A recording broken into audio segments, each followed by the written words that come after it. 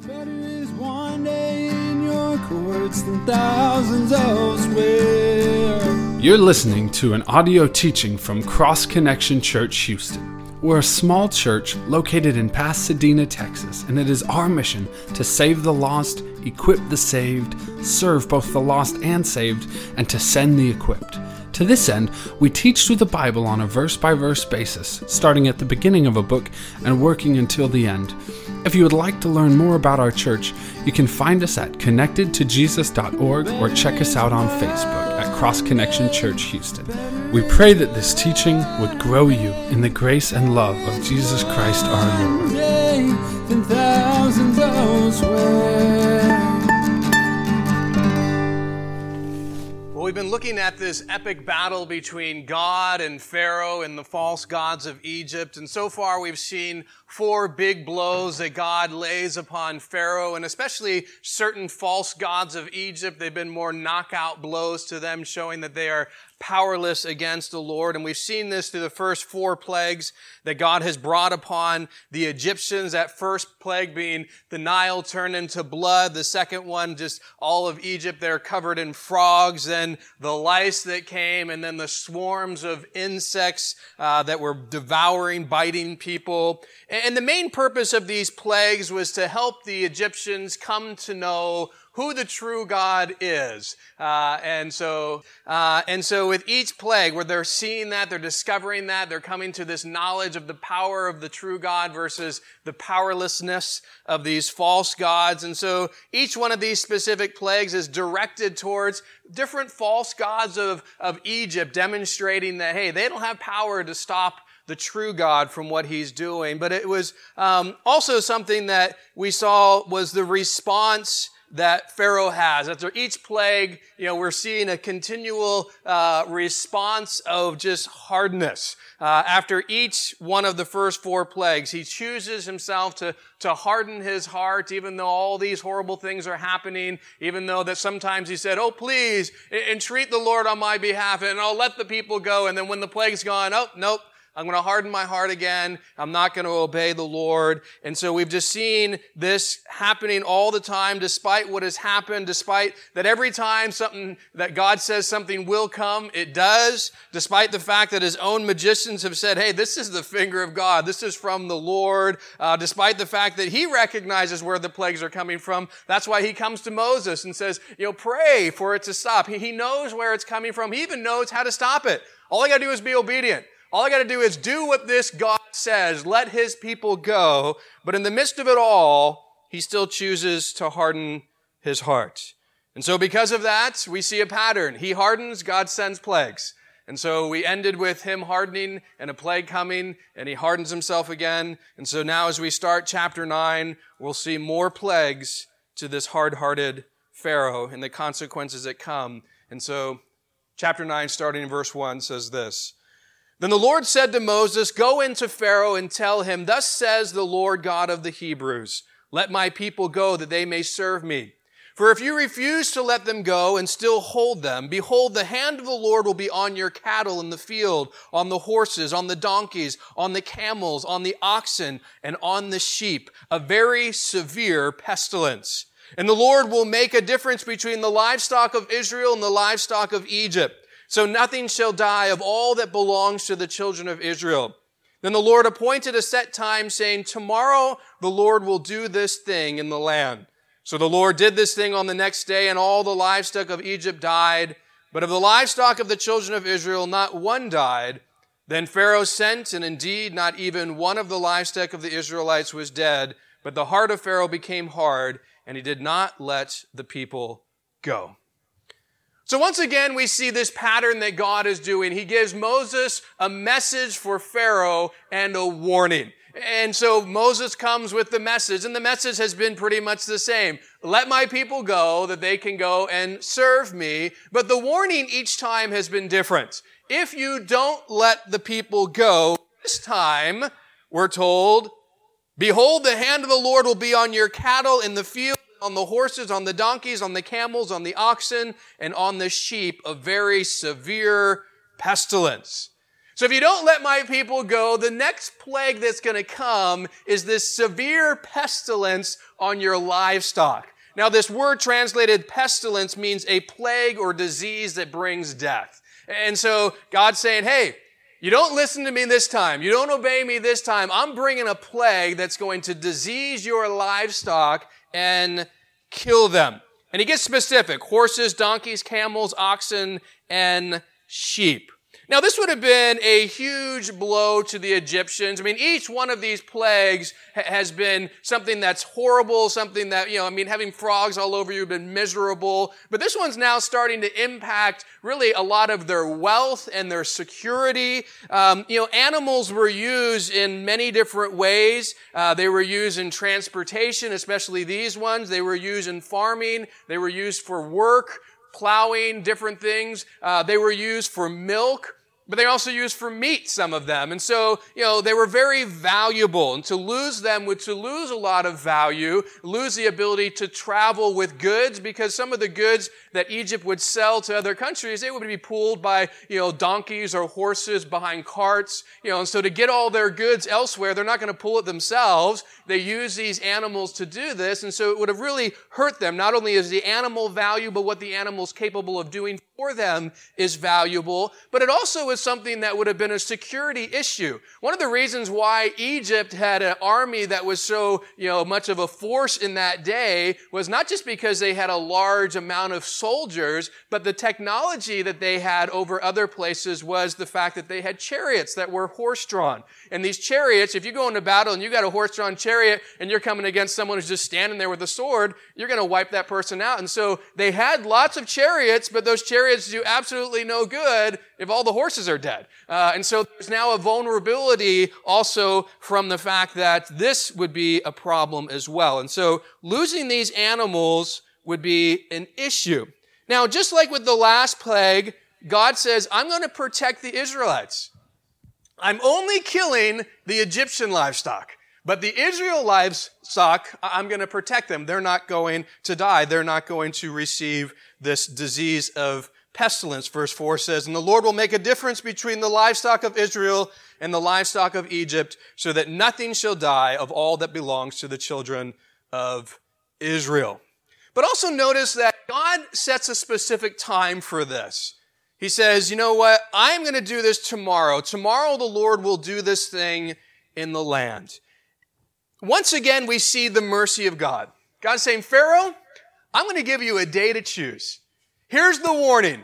You don't let my people go. This plague of pestilence is going to wipe out all the livestock of Egypt. But before I send this plague, I'm going to wait a day. I'm going to give you a day to make a choice. You can choose to obey me. You can choose to let the people go. You can make a choice that will keep this plague from destroying more of Egypt. It's a choice for you. But if you disobey, be warned that I'm going to bring this plague, and the consequences are going to be the loss of your livestock. I think this is something interesting that we see God doing. It started right in the Garden of Eden. God gives a choice to Adam and Eve. You can eat of all the trees of the garden, but there's one tree, the tree of the knowledge of good and of evil, that you may not eat. So there is the choice that you have, but there's also a consequence. In the day that you eat it, you will surely die. So now you guys have a choice. You can choose to obey me and eat of all these other trees, it's just not eat of this one. Or you can choose to disobey me and eat of this tree, and the suffering of the consequence will happen. You will die because of it. We know that Adam and Eve made a poor choice. They choose to reject being obedient and choose to be disobedient, and the consequences come into their life. But you know what? This day that we live in, God gives everyone a choice. You can choose to accept Jesus Christ. You can choose what He's done for you on the cross. And if you do that, you will be forgiven. You will be saved. Or you can choose to reject Him.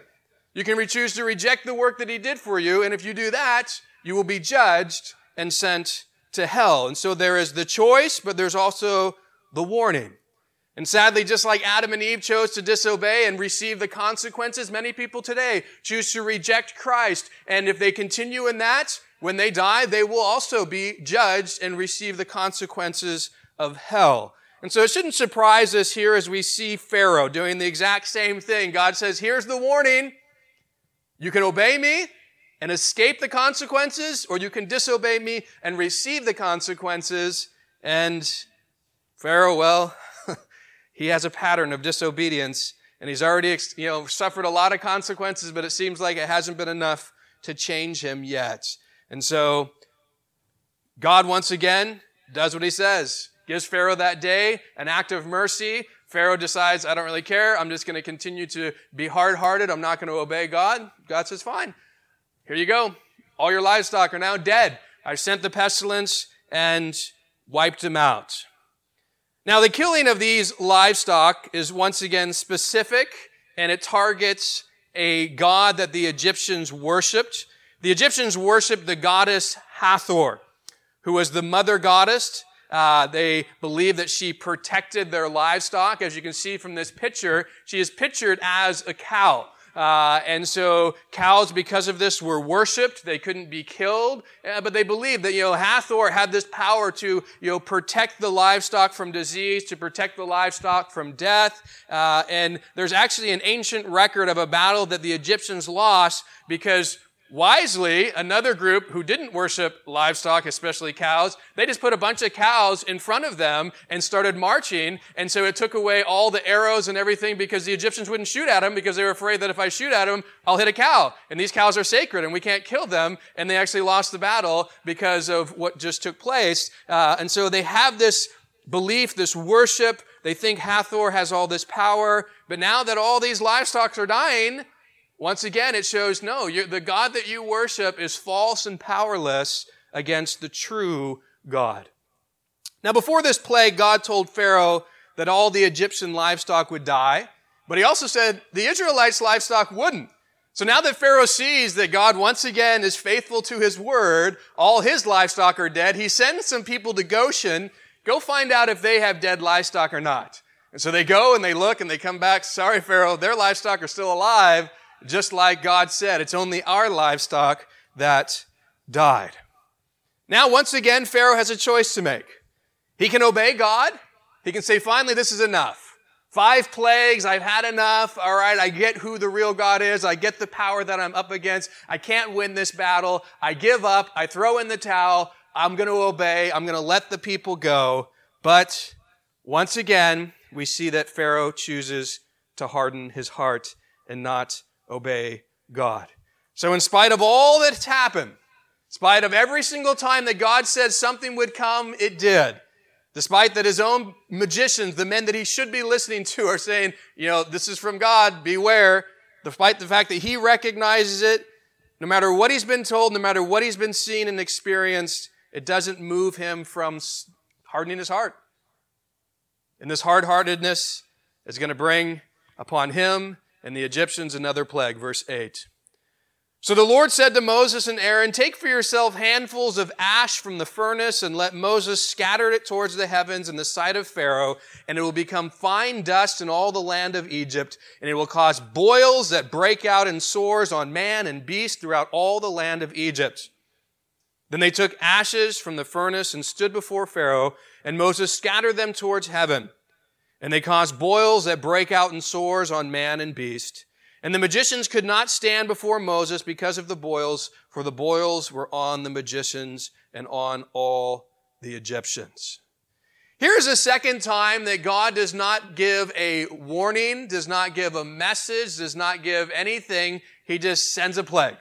So we saw that at the 3rd plague, and now we're seeing this at the 6th plague as well, that, the mercy of God in giving Pharaoh an opportunity to hear what's coming and to change. He just says, you know what? You're going to keep hardening your heart. Here comes another plague back to back. And this one, God tells Moses, I want you to take a handful of ashes from the furnace, and I want you in the sight of Pharaoh just to throw them up to heaven. And I'm going to take those ashes, I'm going to turn them into a dust. And that dust is going to go throughout Egypt. And when it touches people, they're going to get these horrible boils all over their bodies, not only on people, but also on animals. The idea behind this Hebrew word translated boils can also be even translated to burn. It has the idea of the swelling, painful skin inflammation. Now, boils obviously would have been a horrible thing to have. Of all the things that have come so far, this is probably going to be the most miserable to them personally. I mean, obviously, it would become comfortable to have frogs and lice and other things coming, but, your body covered in boils probably, was the most physically miserable plague so far. There's going to be even a worse physical plague coming. But up to this point, this is most likely the most, uncomfortable they would have been personally. But what I find interesting is boils were not uncommon back then. And history reveals that what they would do when they would get boils is that they would come to the magicians. And the magicians were meant to cry out to a particular god that the Egyptians worshipped, the god Imhotep. He was the god of medicine. He was thought to be able to cure any ailment or disease. And so the magicians would not only pray to this god, but then they would make some potion, believing that this god was blessing that and enabling that to heal whatever disease, especially these boils. And I find this very interesting because now we see that for the first time, we're specifically told the magicians are affected by this plague. Now, they obviously have been affected because we've been told all the Egyptians are affected, but we're told specifically now there's a mention of them. And I think the reason why there's a specific mention of them is because of this. People were used to saying, well, I got boils. I'm going to go to the magicians and they're going to pray to this God and they're going to give me a potion and we're going to be good. And so I'm sure once people get boils, they're like, all right, let's go to the magicians. And what do they see? The magicians are covered in boils. It shows them, okay, you're the guys who are supposed to be able to have this inroad to this God here and these potions. And if you can't get rid of your own boils, how are you ever going to help me get rid of my boils? And it just not only shows that these false gods are powerless, but it's reminding them these magicians are powerless. And that power has already been seen to be diminished because they thought they were so great when those staffs turned into these creatures and when they turned water into blood and then they created frogs. Hey, look at our demonic power. Look what we can do. And then lice came. Oh, we can't do that. All the rest of the plagues they haven't been able to match. And now they are suffering from boils and they don't have any power to stop it. They can't get away from it. They can't, heal themselves, and this God that they worship can't cure them. And so this would have been another just blow, not only to this false god of Egypt, but also just to the ones that people came to, these magicians who they thought were the holy men who knew all this stuff, but yet they're incapable as well. So now all the Egyptians are covered in boils. This plague's hit them hard, probably the most miserable they've been. And it's at this point in time that we typically see Pharaoh chooses to harden his heart. But notice in verse 12, we're told something a little bit different.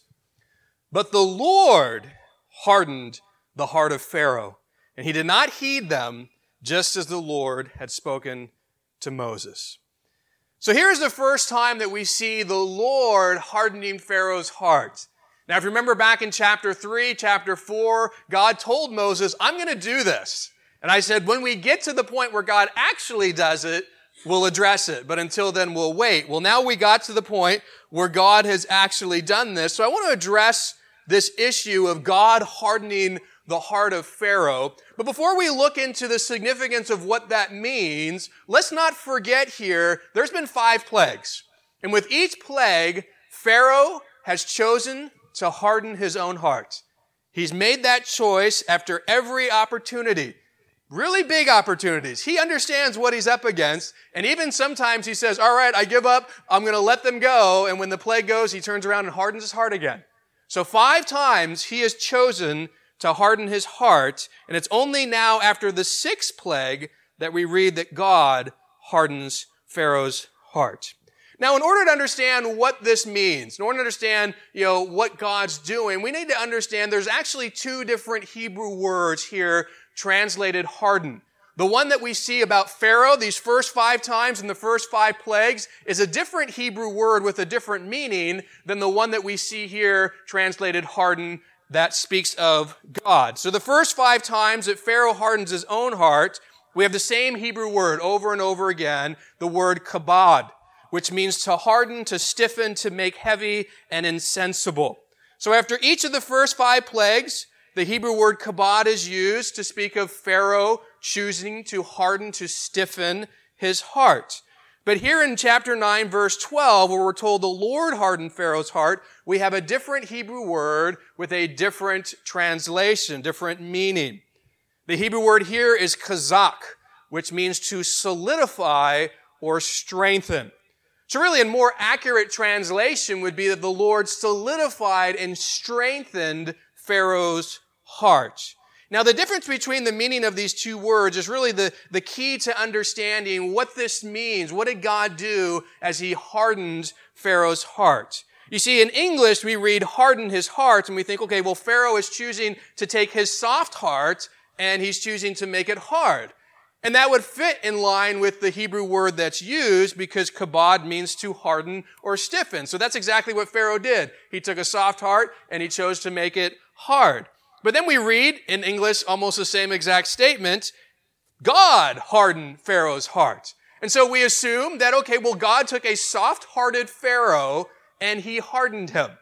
That he kind of forced Pharaoh to be hard when Pharaoh was actually soft, because when we think of that term, that's what we think. So right away, we're thinking God forced Pharaoh's heart to do something it didn't want to do. And that thought process has caused many people to have a huge problem with this statement, God hardened Pharaoh's heart. And if that was what this meant, I could understand why people would have that issue. But they've concluded that because they've just taken the English and not understanding what the actual Hebrew meant. And so the difference between these words is very important. One speaking of hardening, another speaking of solidifying or strengthening. So God did not take a soft-hearted Pharaoh and make him hard-hearted. He just solidified or strengthened the hard heart that Pharaoh already chose to have. You see, Pharaoh hardened his heart 5 times. And God says, okay, you want to make that choice? I'm just going to solidify that choice. I'm going to strengthen that choice. I'm not changing your choice. I'm not making you choose something different. I'm just solidifying what you've already chosen to do over and over and over again. So he didn't do it against Pharaoh's will. He didn't say, Pharaoh wasn't like, all right, Lord, I want to do what's right. I want to do what's good. I want to obey you. I want to let your people go. And so God says, nope. You have a soft heart. You want to do what I want, but I'm not going to let you. I'm going to harden your heart and make you do this. God didn't do that. He is just solidifying what Pharaoh chose to do. Now, this concept of God really kind of solidifying, strengthening, really giving someone over to their choices, giving someone over to their sin, is something that we see throughout Scripture, but probably the one that's most clear is in Romans chapter 1. And through chapter 1, you see different things. We see why people are guilty before God. He says that God has revealed himself through his creation, so anybody who rejects God, that they're without excuse because he's revealed himself so clearly with all that he's created. And then it goes on to say that they worship, what they do in their rejection of God. But then we're told something very interesting. What God does to these sinful people who have just rejected the clear reality of his creation, rejected him, we're told something that's so important, and it'll help us understand what God is doing to Pharaoh. Romans chapter 1, verses 24 through 28 says this, For this reason, God also gave them up to uncleanness, in the lust of their heart to dishonor their bodies among themselves, who exchanged the truth of God for a lie, and worshipped and served the creature rather than the Creator, who is blessed forever. Amen. For this reason, God gave them up to vile passions, for even their women exchanged the natural use for what is against nature. Likewise also the men, leaving the natural use of the woman, burned in their lust for one another, men with men, committing what is shameful and receiving in themselves the penalty of their error which was due. And even as they did not like to retain God in their knowledge, God gave them over to a debased mind to do things which are not fitting. Notice that 3 times we see, for this reason, the reason being the sinful behavior, the sinful choices that people made, that God gave them up to sin. That sin that they're choosing, that sin that they're desiring, that sin that they longed for. Now notice the pattern. Someone rejects God, hardens their heart against them, and continually indulges in sinful behavior, and God says, all right, in response to that, I'm going to give you up to those things. So instead of holding you back I'm just going to give you up to what you so desperately want. You're pursuing it. You've hardened your heart. You've hardened your heart. You've hardened your heart. I've given you all sorts of opportunity to repent and turn away, and you keep pursuing this. And so fine, I'm just going to give you up to these things that you continue to pursue. And that's what we see God doing with Pharaoh. Pharaoh has had plenty of chances. 5 opportunities, 5 huge plagues, 5 warnings. Each time he has chosen to harden his own heart, and even multiple times where he hardens it, and then he says, all right, I'll let them go, and then he hardens it again. And so God's finally to say, you know what? Fine. I'm just going to solidify that choice. I'm going to give you over to your hardness. I'm going to not try and stop it. I'm going to allow you to continue to pursue this hard-heartedness that you have. So the fact that God hardened Pharaoh's heart shouldn't be a problem. There's nothing wrong with God solidifying choices that we make. There's nothing wrong with God strengthening our own hard-heartedness. He didn't force Pharaoh to do something that Pharaoh didn't want to do. So I hope that helps with your understanding of this issue. But now let's look at what we see here. God solidifies, he strengthens this choice that Pharaoh has made. And so now, once again, Pharaoh's not willing to listen. He's not willing to heed the voice of God. He's not willing to obey him and let the people go. And so now, there's a consequence, as God keeps telling him. So now we're going to see the 7th plague. Verse 13. Then the Lord said to Moses, rise early in the morning, stand before Pharaoh, and say to him, thus says the Lord God of the Hebrews, let my people go that they may serve me.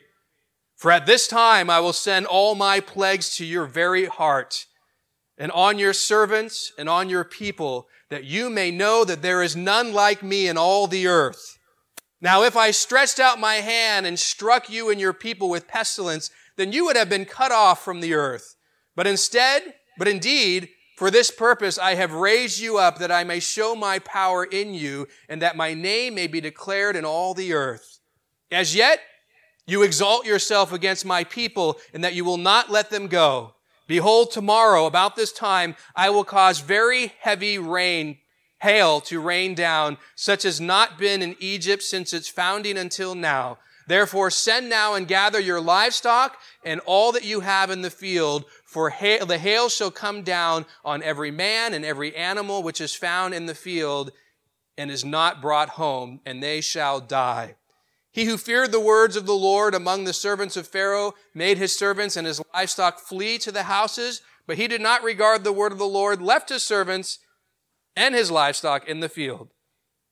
Then the Lord said to Moses, stretch out your hand towards heaven, that there may be hail in the land of Egypt, on man, on beast, and on herb of the field throughout the land of Egypt. And Moses stretched out his rod towards heaven, and the Lord sent thunder and hail and fire darted to the ground, and the Lord rained hail in the land of Egypt. So there was hail and fire mingled with the hail, so very heavy that there was none like it in all the land of Egypt since it became a nation. And the hail struck throughout the whole land of Egypt, all that was in the field, both man and beast.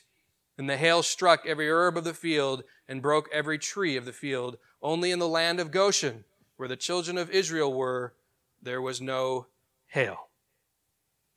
So once again, we see God sending Moses to Pharaoh with a message. Same message, hasn't changed. Let my people go that they may serve me. But each time the warning has been new. But before God gets into the new warning, notice he reminds Pharaoh of the purpose of these plagues. I'm going to send another plague on you, but I want you to be reminded of why I'm doing this. That you and your people may know that there is none like me in all the earth. This is something that God has revealed before, something he's revealed to Moses. But he wants Pharaoh to be real clear. I send these plagues so that you and all the Egyptians can know something very important. There's none like me anywhere. Your gods that you worship, they're powerless against me. Why? Because there's none like me in all the earth. That's the purpose that we've seen shared a few times. But God goes on to share something else about these plagues. Notice what he says in verse 15. Now, if I had stretched out my hand and struck you and your people with pestilence, you'd been cut off from all the earth. But indeed, for this purpose I have raised you up, that I might show my power in you, and that my name may be declared in all the earth. In the 5th plague, God brings this pestilence, this disease that kills. And he sends it to the livestock of the Egyptians, and all their livestock dies. In the 6th plague, he strikes them with boils. And now he says, if I wanted to, I could have struck you guys with pestilence, and guess what would have happened? You'd all be dead. I would have struck you from the face of the earth. I could have killed you. I have the power to do it. I'm choosing to let you live. I could have wiped you out just like I wiped out your cattle, but I have a plan. I'm keeping you alive for a reason. And notice the reason in verse 16. But indeed, for this purpose I have raised you up, that I might show my power in you, and that my name may be declared in all the earth. The reason I haven't wiped you guys out is because I am showing my power in you. I'm declaring myself not just to Egypt, but to the whole earth. Now, this is something that's very interesting because as we move from Exodus, you start reading through the rest of the Old Testament, you will see that the word of what happened here in Egypt, these 10 plagues, it started to spread. Everywhere that Egypt goes, people are knowing this is the group that come from the God who put those 10 plagues against Egypt. Everyone heard about it. The news spread of this powerful God who is able to bring this great amount of plagues. And so what God says is the reason, ultimately, it wasn't just for Egypt. I don't want just you, Pharaoh, to know. I don't just want the Egyptians to know. This power that I'm displaying is on display for the world. I want the world to know who I am and what I'm capable of doing. And it's something that actually comes to pass. But after sharing this, God says to Pharaoh, as yet you exalt yourself against my people, and that you will not let them go. I like how God describes that. Really, Pharaoh, you're just exalting yourself against my people, like you have some power here. Don't you realize yet who has the power? Don't you realize yet who you're up against? Not yet, huh? If Pharaoh thinks he's accomplishing anything in his resistance against God, he's wrong. His stubbornness is doing only one thing. It's just bringing the glory of God to a bigger place. It's helping God to be seen in a more powerful way. When you look back on it all, you could have stopped it at plague number 1. You're going to let it go to plague number 10. And all those different things, it just showed my power even more. It just showed all these false gods that you worship are powerless. It's what I'm able to do. Now that God has shared these insights with Pharaoh about why he's sending the plagues, he gives him a warning. Here's the next one, Pharaoh. If you don't let my people go, I'm going to rain down hail from heaven, such as not been in Egypt since its founding until now. Now, I'm sure most of us have at least seen hail, have been part of some kind of hailstorm. Here in Houston, we don't get really big chunks of hail. But compared to what's going to happen here, no matter where you've lived, you haven't seen this. Because this was unnatural hail. It's huge hail, as we'll notice now in a few seconds, but not only is the hail big, but we're told that it's mingled with fire. Ice and fire, yeah, they don't go hand in hand. So this is something supernatural. This is something that God is bringing. This isn't going to be ordinary hail coming down from heaven. This is going to be this supernatural move that I bring where it's going to be hail that's on fire. So these huge chunks of ice that will obviously do great damage to what it hits, but it's also going to be on fire so they can burn up what it hits as well. The movie The Prince of Egypt, I thought, did a pretty good job of kind of showing this. So here's a clip of what this might have been like.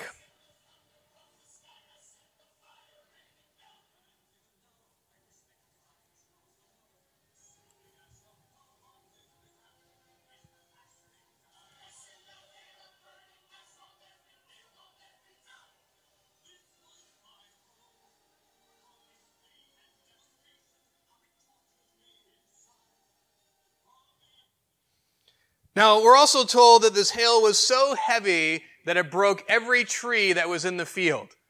I want you to think about that. I mean, obviously there's little trees, but big trees. I mean, a big tree, it would take a pretty big chunk of ice to just break the limbs, break the trunk. And so this shows us that, man, I mean, you get balls of hail that are like, a golf ball, that'll put good dents in your car. But ones that are going to take out trees, those are going to be like bowling ball size. So, imagine these huge chunks of ice falling down on fire. So not only does it destroy what it hits, but then it just consumes it in fire And something I find interesting is that God gives a warning to Pharaoh about the effect that this plague is going to bring. He hasn't done this yet. Notice what he does in verse 19.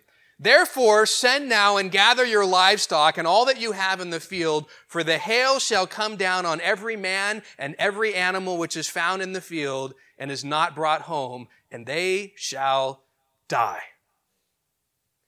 God tells Pharaoh, here's the next plague coming, Pharaoh. But let me just give you a warning. It's going to kill anything in the field. Any livestock you have in the field, they're going to be dead. Any servants you have in the field, they're going to be dead. So let me just give you a nice little helpful warning. Bring everybody inside. Take all your livestock, bring them inside. Take all your people, bring them inside. Because if you leave them in the field, then each one of them is going to be dead. Now, before we look at the mercy that God is showing here, you might have recognized, wait a second, it seems like there's a little bit of a contradiction. People will come to this as one of the things that they try to come against the Bible and say, oh, see, here the Bible's full of contradictions and we can't trust it. You see, in the fifth plague, God sends pestilence and we're told all the Egyptian livestock died, right? Now we come to the seventh plague and God says, get your livestock out of the field. Well, wait a second. Are they dead, like the fifth plague said? Are they alive, like the seventh plague said? It seems to be a contradiction. But it's not really. Here's a few solutions to show that this is not a contradiction at all. Here's three possible solutions to what could happen. First, the Bible does not reveal how much time passed between the fifth plague and the seventh plague. But here's some things we do know. Guess whose livestock didn't die? All the Israelites, right? And what are they? A bunch of slaves. Okay, you're my slave. My livestock's dead. You have livestock. What am I probably going to do? I'm going to take yours. I mean, I don't think you don't deserve them. You're my property. Therefore, what you have is my property as well. So easily, the Egyptians could have replenished their livestock just by taking the livestock that belonged to the Israelites. So that'd be a very simple answer to why they now have livestock at the seventh plague when they died in the fifth plague, because not all of them died. Only the ones of Egypt, the Egyptians died. And also, we're not told that any of the surrounding countries had their livestock dead. Egypt was wealthy. They could have gotten bots. Here's the surrounding places. We need livestock. Ours is dead. We'll purchase yours and we'll replenish. So the most simple answer to this is they just replenished it either by taking or buying, or a combination of both, and that's why they now have livestock when the ones in the fifth plague were killed. The second possible solution is that not all the livestock were killed. Notice that God's actually quite specific in this plague. He lists the animals in the field versus animals that perhaps were in some kind of covering, but also he gives specific names: horses, donkeys, camels, oxen, and sheep. Now, one thing that seems to be glaringly missing, one that was very common at that time, were goats.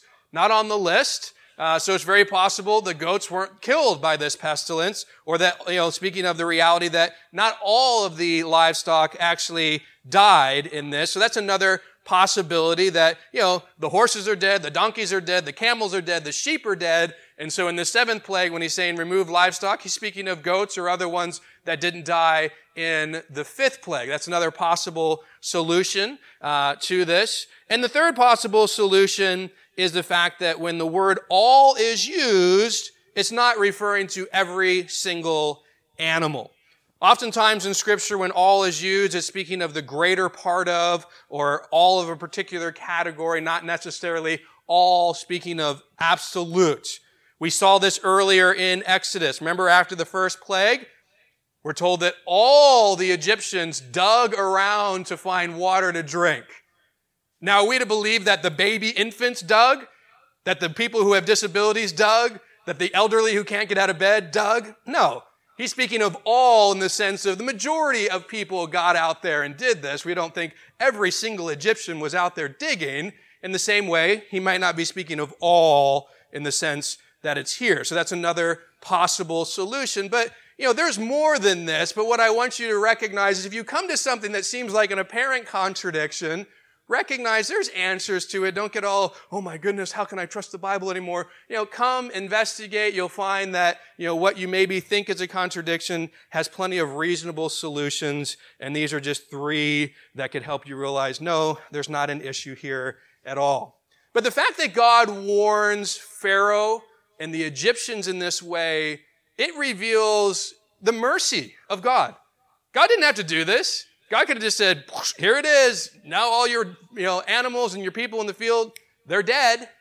But God gives them a chance to remove their animals and a chance to remove the servants from the field and put them in a place where they'll be protected from this plague. And the thing that I really find interesting here is it's really the first time that God has done this for the Egyptians.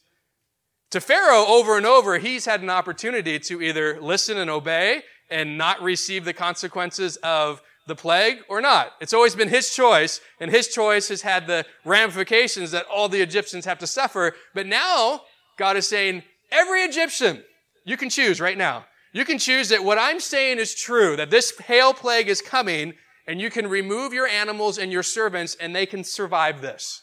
Or you can ignore it. You can think that what I'm saying is not going to happen. You can leave your animals, you can leave your servants out in the field and suffer the consequences of that. So now not only Pharaoh, but all of Egypt has this opportunity to choose to obey what God tells them and not suffer consequences for it. But notice what we're told in verses 20 and 21. He who feared the word of the Lord among the servants of Pharaoh made his servants and his livestock flee to the houses, but he who did not regard the word of the Lord left his servants and livestock in the field. This is kind of amazing to me. I mean, if this was the first time that God has done anything, this is the very first plague, and all of them are like, who is this God? Why should we listen to him? I could totally understand why all of Egypt would be like, yeah, you're going to bring hail with fire on us. Yeah, that's never going to happen. I could totally see why they would just disregard that, leave their servants and their animals in the field, not believing that God's going to do this. But now they've had 5 plagues. God has told them, I'm going to turn the Nile to blood. He does it. I'm going to send frogs. He does it. I'm bringing lice. He does it. I'm bringing insects. He does it. I'm going to kill your livestock. He does it. They've seen that God has amazing power, so there shouldn't be this like, can he do this? They've already seen the power of God. Will he do this? He's already been faithful each time. And there are some who fear the word of the Lord, who believe he's going to do this, and they act upon it. They remove their servants. They remove their livestock, and they're blessed. Why? Because they don't die. But they're the foolish ones. God's not going to do this. Servants, stay out there. Livestock, I don't care. There's not any hail coming down. And all of them die. And it just shows the foolishness when we ignore the warnings, when we're not willing to listen to what God says. But as I thought of how stupid these guys are, God reminded me, you know what? We're a lot like this. God warns us of what particular sins will do to us, and we often ignore the warning. And then we see and we experience the consequences firsthand. Oh, God, you'll never do that. Then we go and we indulge in the sin, and I do have those consequences. I do suffer them. But then another warning. And if you do this, there's this consequence. No, I'll just engage in it. Surely I'll be the exception to the rule. Nothing will happen to me. And once again, we suffer consequences. And then another, opportunity to sin. And we know that the Bible says there's this consequence. Oh, no, that's not going to be for me. And there's this pattern of foolishness of we have enough information to know every time I choose to sin, consequences come. Why am I dumb enough to think that this time it's going to be any different? That this time somehow I'm not going to suffer the consequences that God says I will. And so as I look at Pharaoh and think in the Egyptians, you guys are so dumb. We got to look at our own selves and say, man, we are so dumb oftentimes when it comes to sin and our continual pursuit of things with a belief that is completely untrue, a belief that the enemy wants us to believe that you will not suffer consequences. That's how he started in the garden with Eve. You won't surely die. You're not going to suffer any consequences. Go eat of that. Don't worry about what God says. Disobey. Nothing's going to happen to you. The same lie he uses with us. And unfortunately, we often fall for it and then have to suffer the consequences that it brings.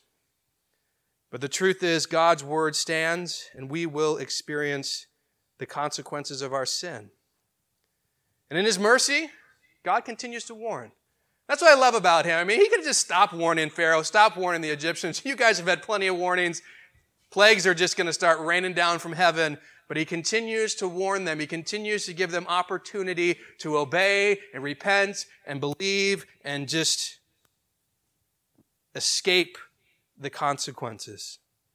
You know, through Jesus' death on the cross, we're going to escape the ultimate consequence, which is hell. And that's a wonderful blessing.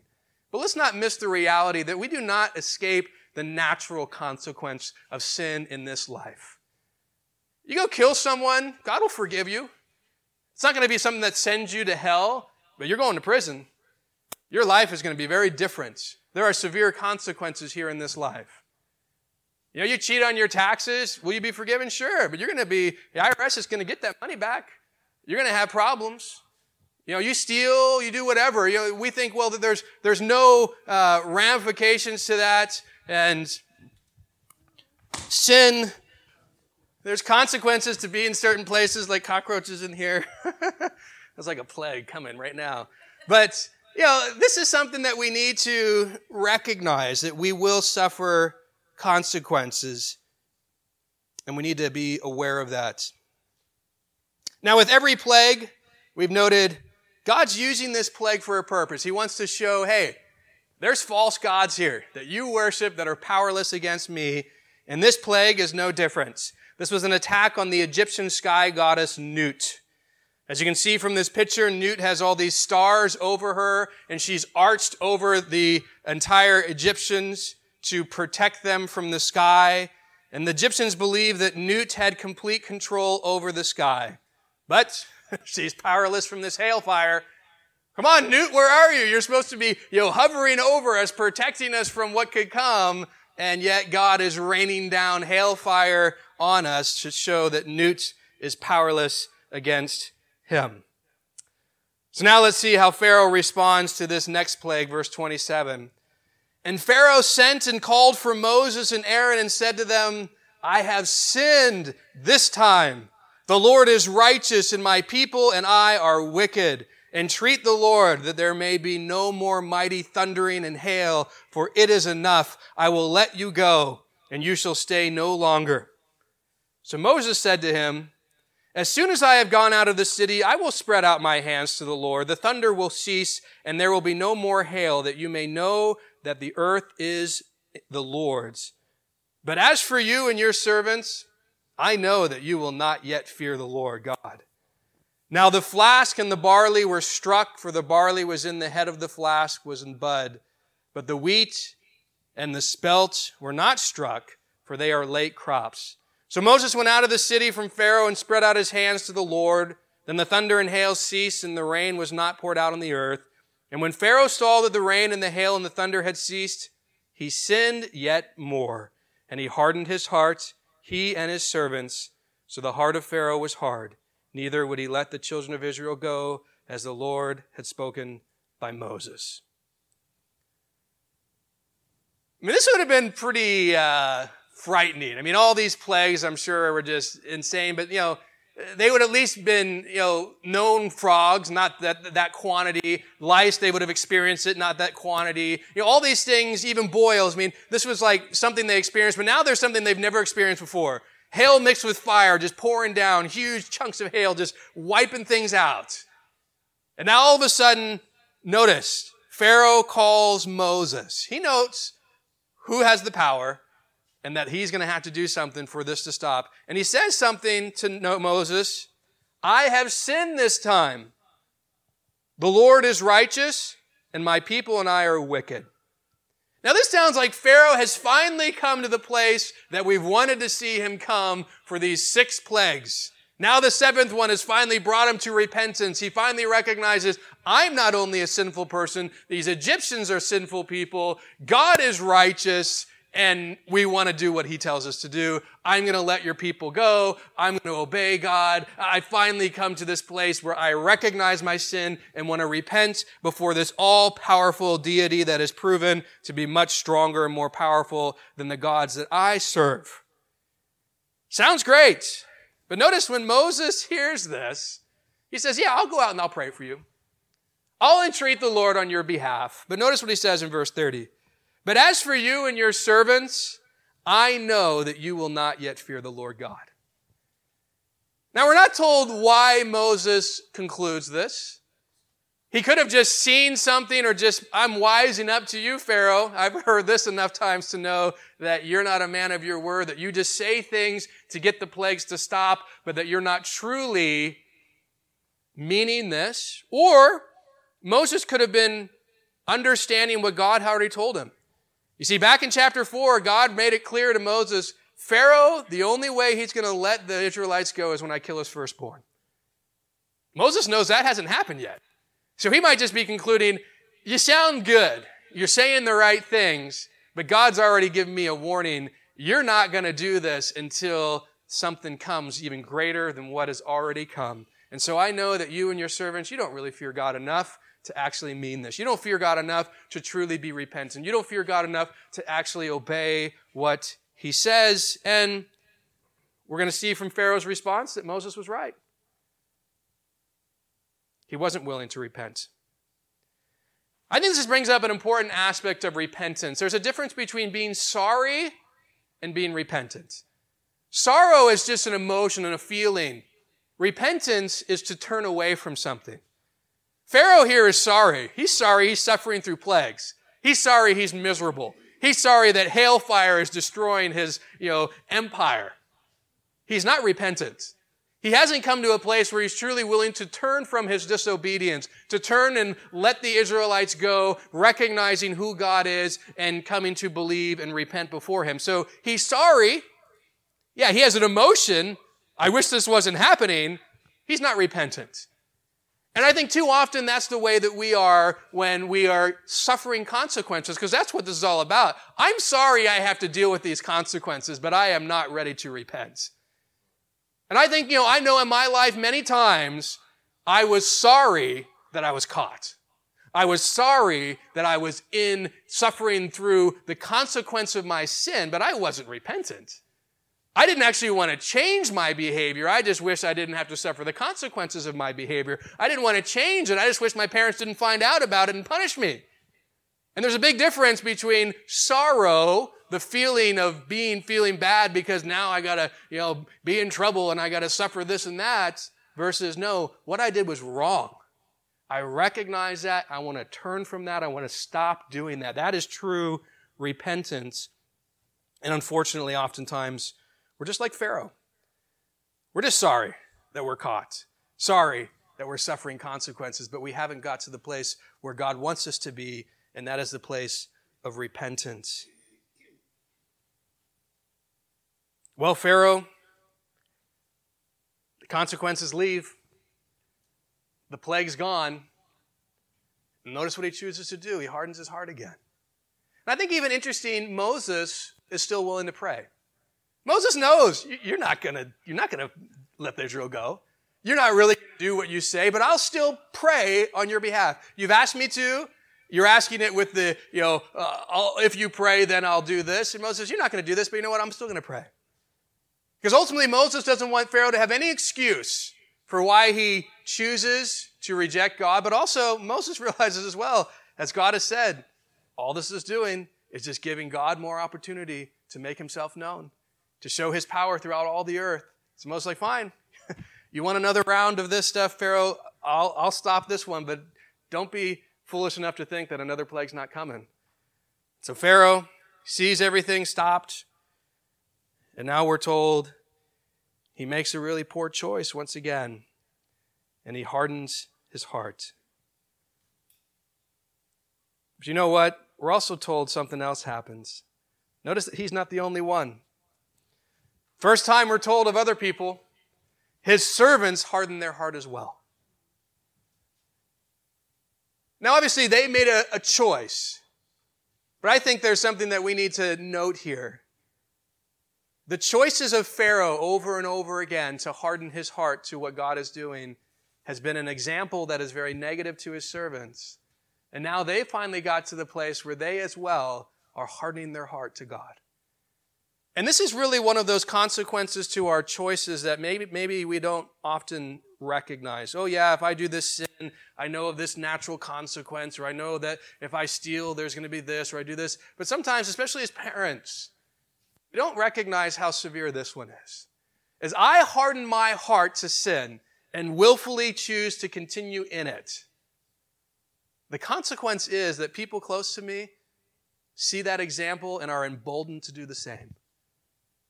And that's a scary thought as a parent. I'm encouraging my kids to harden their heart to God. I'm encouraging my kids to, willfully engage in sinful behavior through my example to them. And we see this with Pharaoh. We see this with people in our life. And we need to recognize this is one of the worst consequences of all. Pharaoh's choices, as you can clearly see, do not just impact him. Everybody in Egypt is suffering because of him. But now we see that others in Egypt who you would think would be like, Pharaoh, you're an idiot. Stop saying no and let these people go. No, they've come to the place where they are hard-hearted as well. Yes, Pharaoh, let's just keep denying God. Let's keep fighting against him. We're with you. Sadly, we can be that kind of example to others in a way that is not good.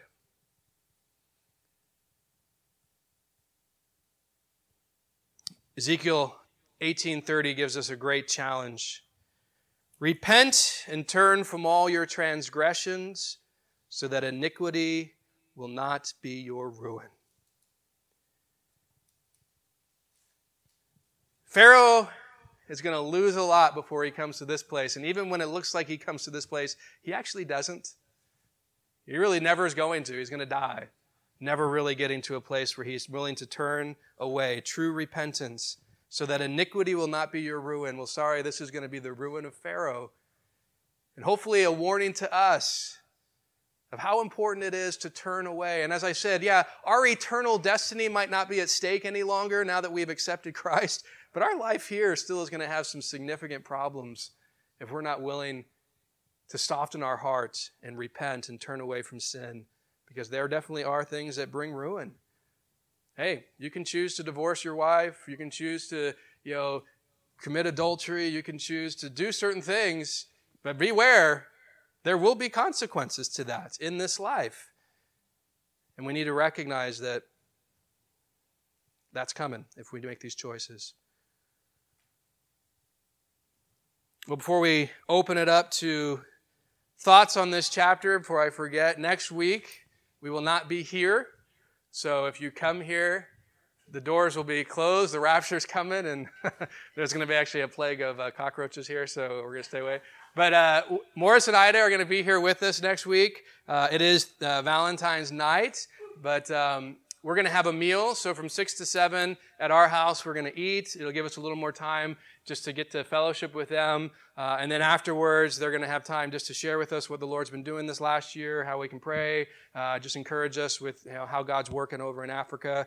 And so we'd love for you to be able to come for 6 to 7 meal. If you can't, then come at 7. We'll have some worship, and Morris and I will be encouraging us. But just remember, it will not be here. I'll announce it again on Sunday so that we'll have it fresh in our minds. But any thoughts on what we looked at tonight in this chapter?